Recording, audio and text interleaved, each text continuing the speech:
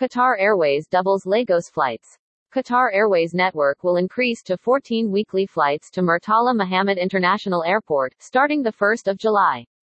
Qatar Airways has increased its service to Nigeria's financial center. Lagos flights is operated by Boeing 787 Dreamliner featuring 22 seats in business class and 232 seats in economy class.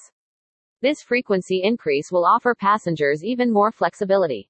In response to high demand, Qatar Airways has increased its service to Nigeria's financial center, Lagos, to 2 daily flights starting from the 1st of July 2021.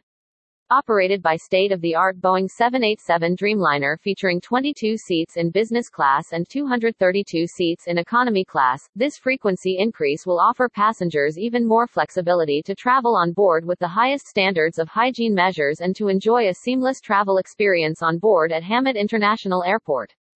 With the addition of Côte d'Ivoire on 16 June as the fourth new African destination since the start of the pandemic, Qatar Airways currently operates over 100 weekly flights to 27 destinations in Africa.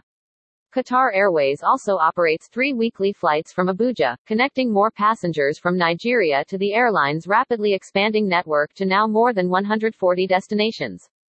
Qatar Airways Vice President, Africa Mr. Hendrik du Preez said, "Nigeria is a very important market to us and we will continue to offer more travel options and seamless connectivity to the largest network of destinations across Asia-Pacific, Europe, the Middle East and North America." After just under a year of resuming flights to Lagos and launching to Abuja, following the challenges imposed by the pandemic, it is a testament to the resilience of the African region that we have now increased our frequency to Lagos. We look forward to welcoming passengers on board to enjoy our world-class hospitality and service. Qatar Airways Company QCSC, operating as Qatar Airways, is the state-owned flag carrier of Qatar.